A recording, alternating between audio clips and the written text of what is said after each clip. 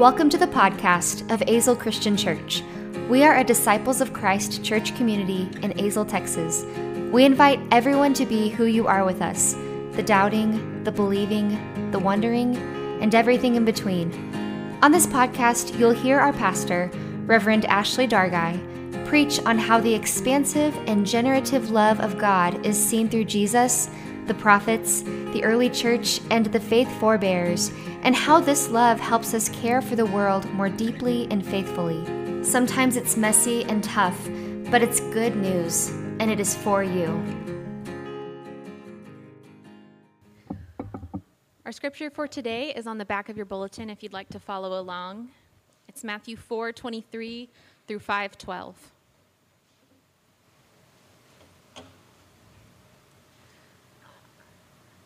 Jesus went throughout Galilee, teaching in their synagogues and proclaiming the good news of the kingdom, and curing every disease and every sickness among the people. So his fame spread throughout all Syria, and they brought to him all the sick, those who were afflicted with various diseases and pains, demoniacs, epileptics, and paralytics, and he cured them. And great crowds followed him from Galilee, the Decapolis, Jerusalem, Judea, and from beyond the Jordan. And when Jesus saw the crowds, he went up to the mountain, and after he sat down, his disciples came to him.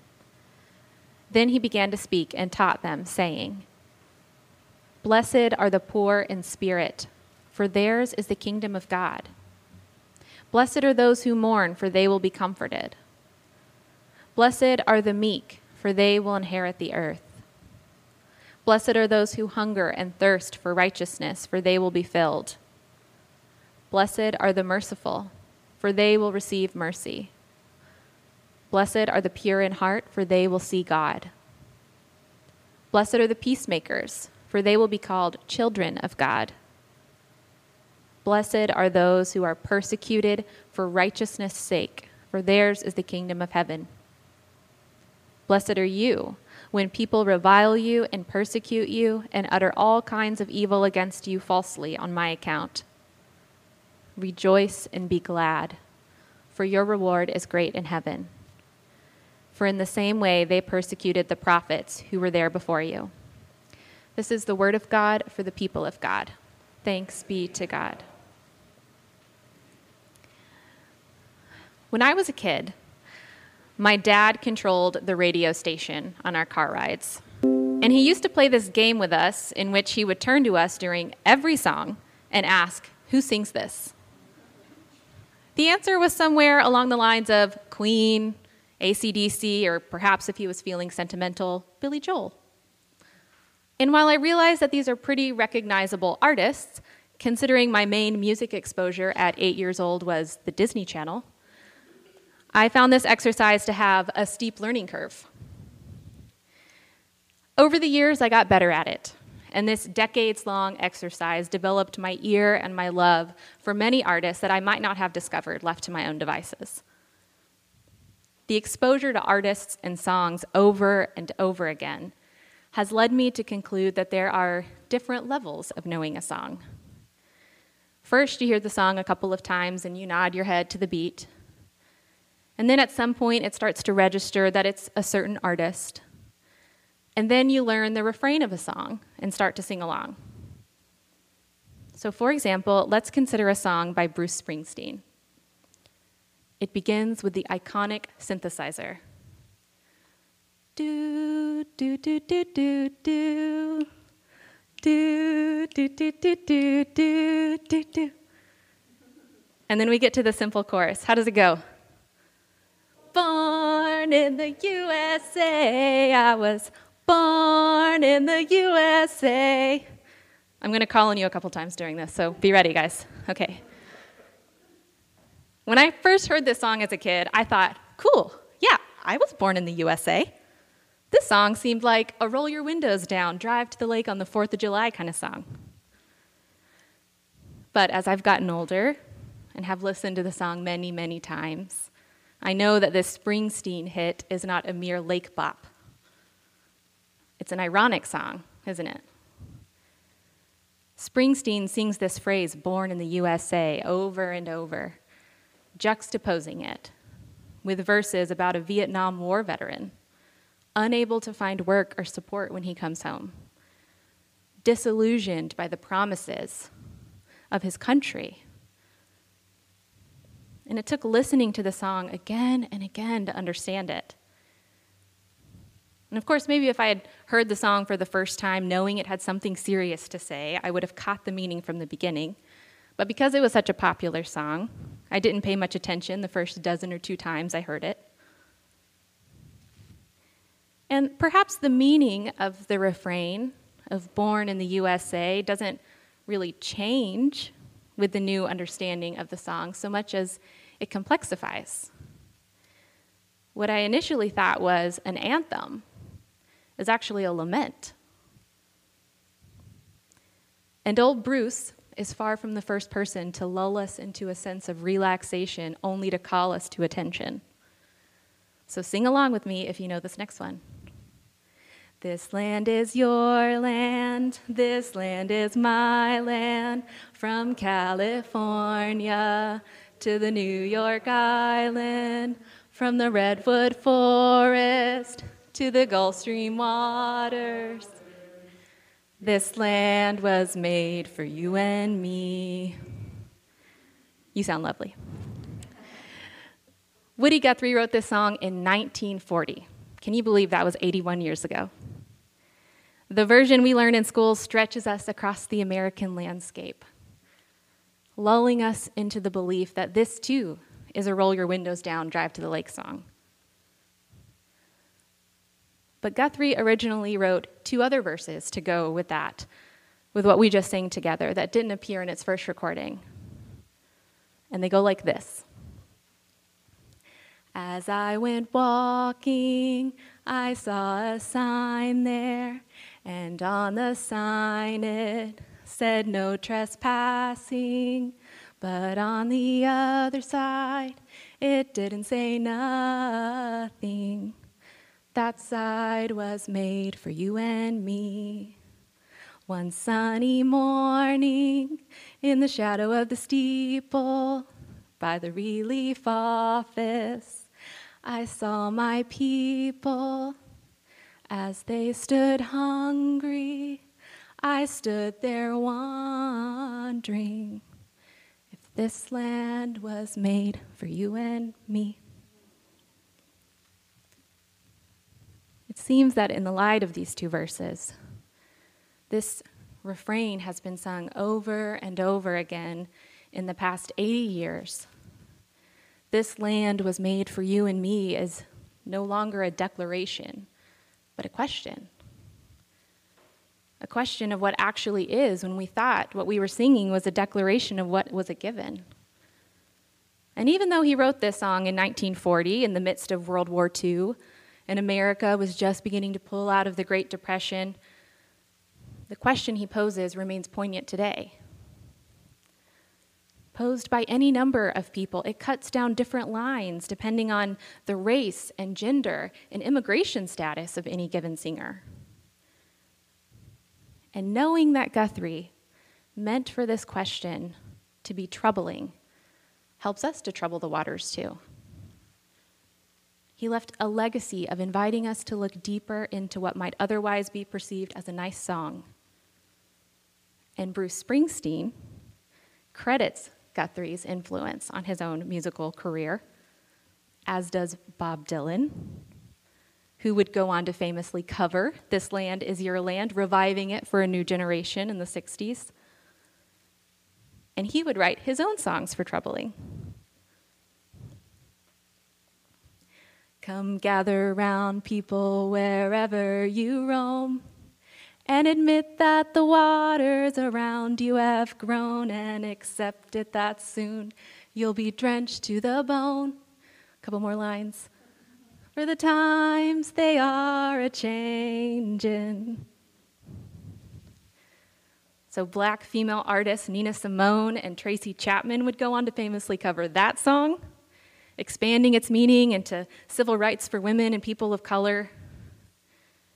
so that both the initial intent of the song and the way that the meaning expands in the mouth of a new singer are equally important.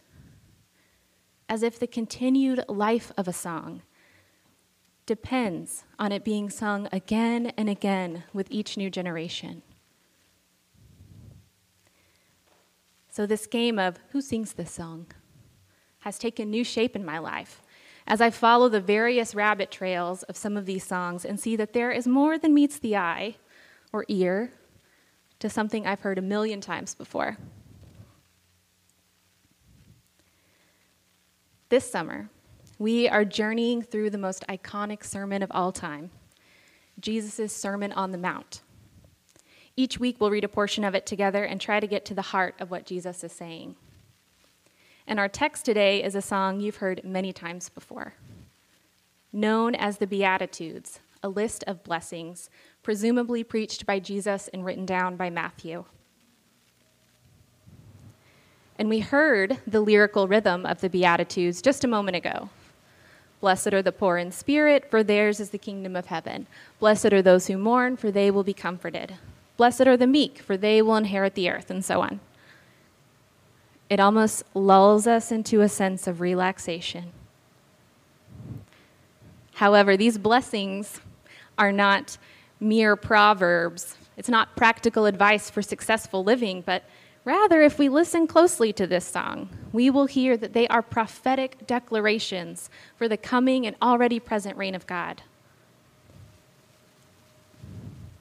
But lest we hear a Jesus version of John Lennon's Imagine that gets recycled at every tragedy, or an ethereal version of the Carpenters singing What the World Needs Now is Love, Sweet Love, let us remember that with this sermon, we are on a mountain. And the crowd is following Jesus, not so much for his teaching, but for his health care. He's been healing the afflicted and the possessed and the disabled, and they are all seeking a cure. And so he ascends that mountain just like Moses, who himself declared a new reality for the Hebrew people, a very different reality than the shackled existence of Pharaoh's economy.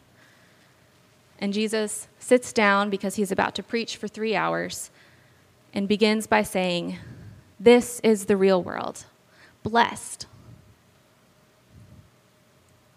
And if we pause and go way, way back into Hebrew memory, well, there's a couple of stories of blessings that shed light on what Jesus is doing here.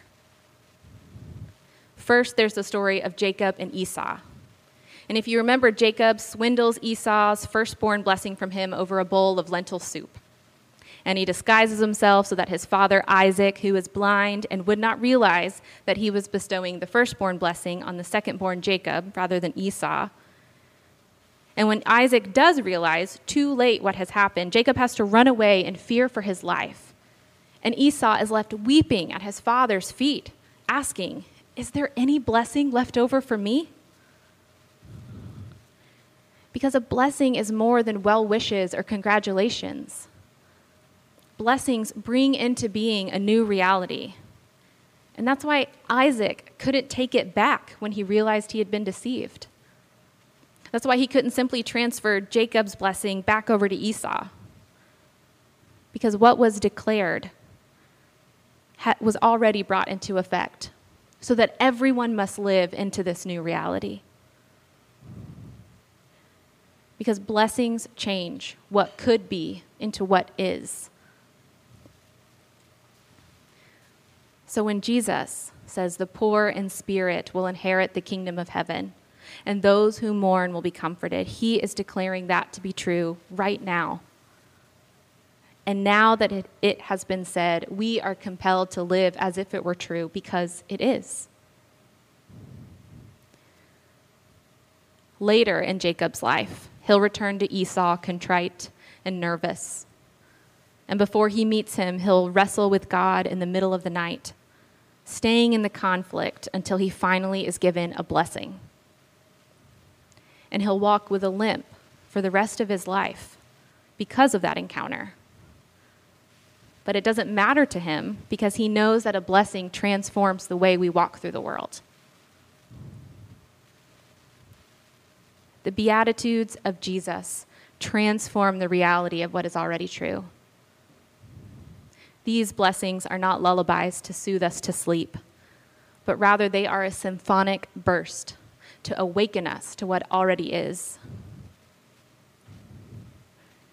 And with blessing comes responsibility.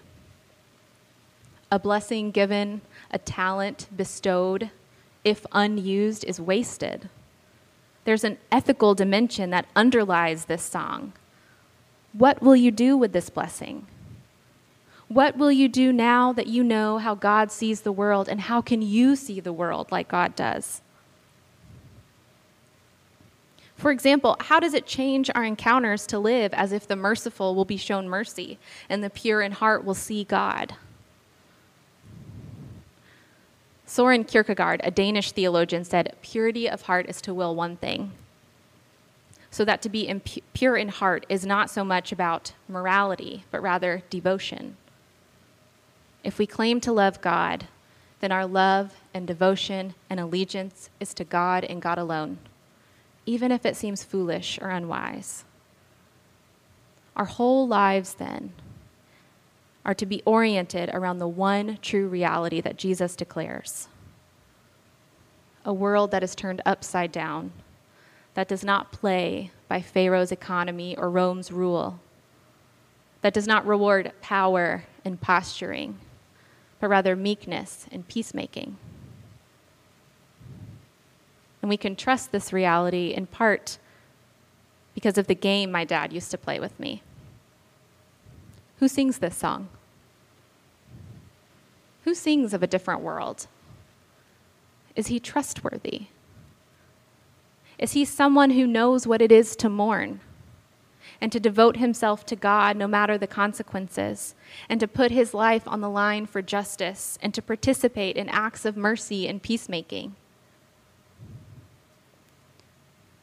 And now that the gospel is in our hands, how will we take this beautiful, startling, affronting song and play it here and now?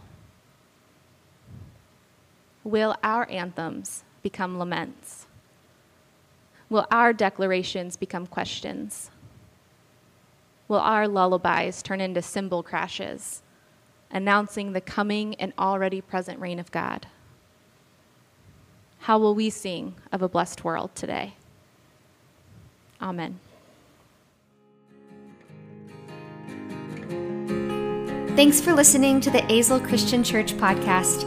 Azle Christian Church exists to proclaim the gospel of Jesus Christ through meaningful liturgy during worship, a public witness through outreach in the community, the nurturing of the spiritual life of every age group, and the witness of each member through discipleship, baptism, and the sharing of resources. To support this podcast and the ministries of Azle Christian Church, visit azlechristianchurch.org. Here you can contribute through giving online or find our Venmo information. If you're looking for a church or simply want to talk to one of our ministers, contact us through our website and we will be in touch. Talk to you soon.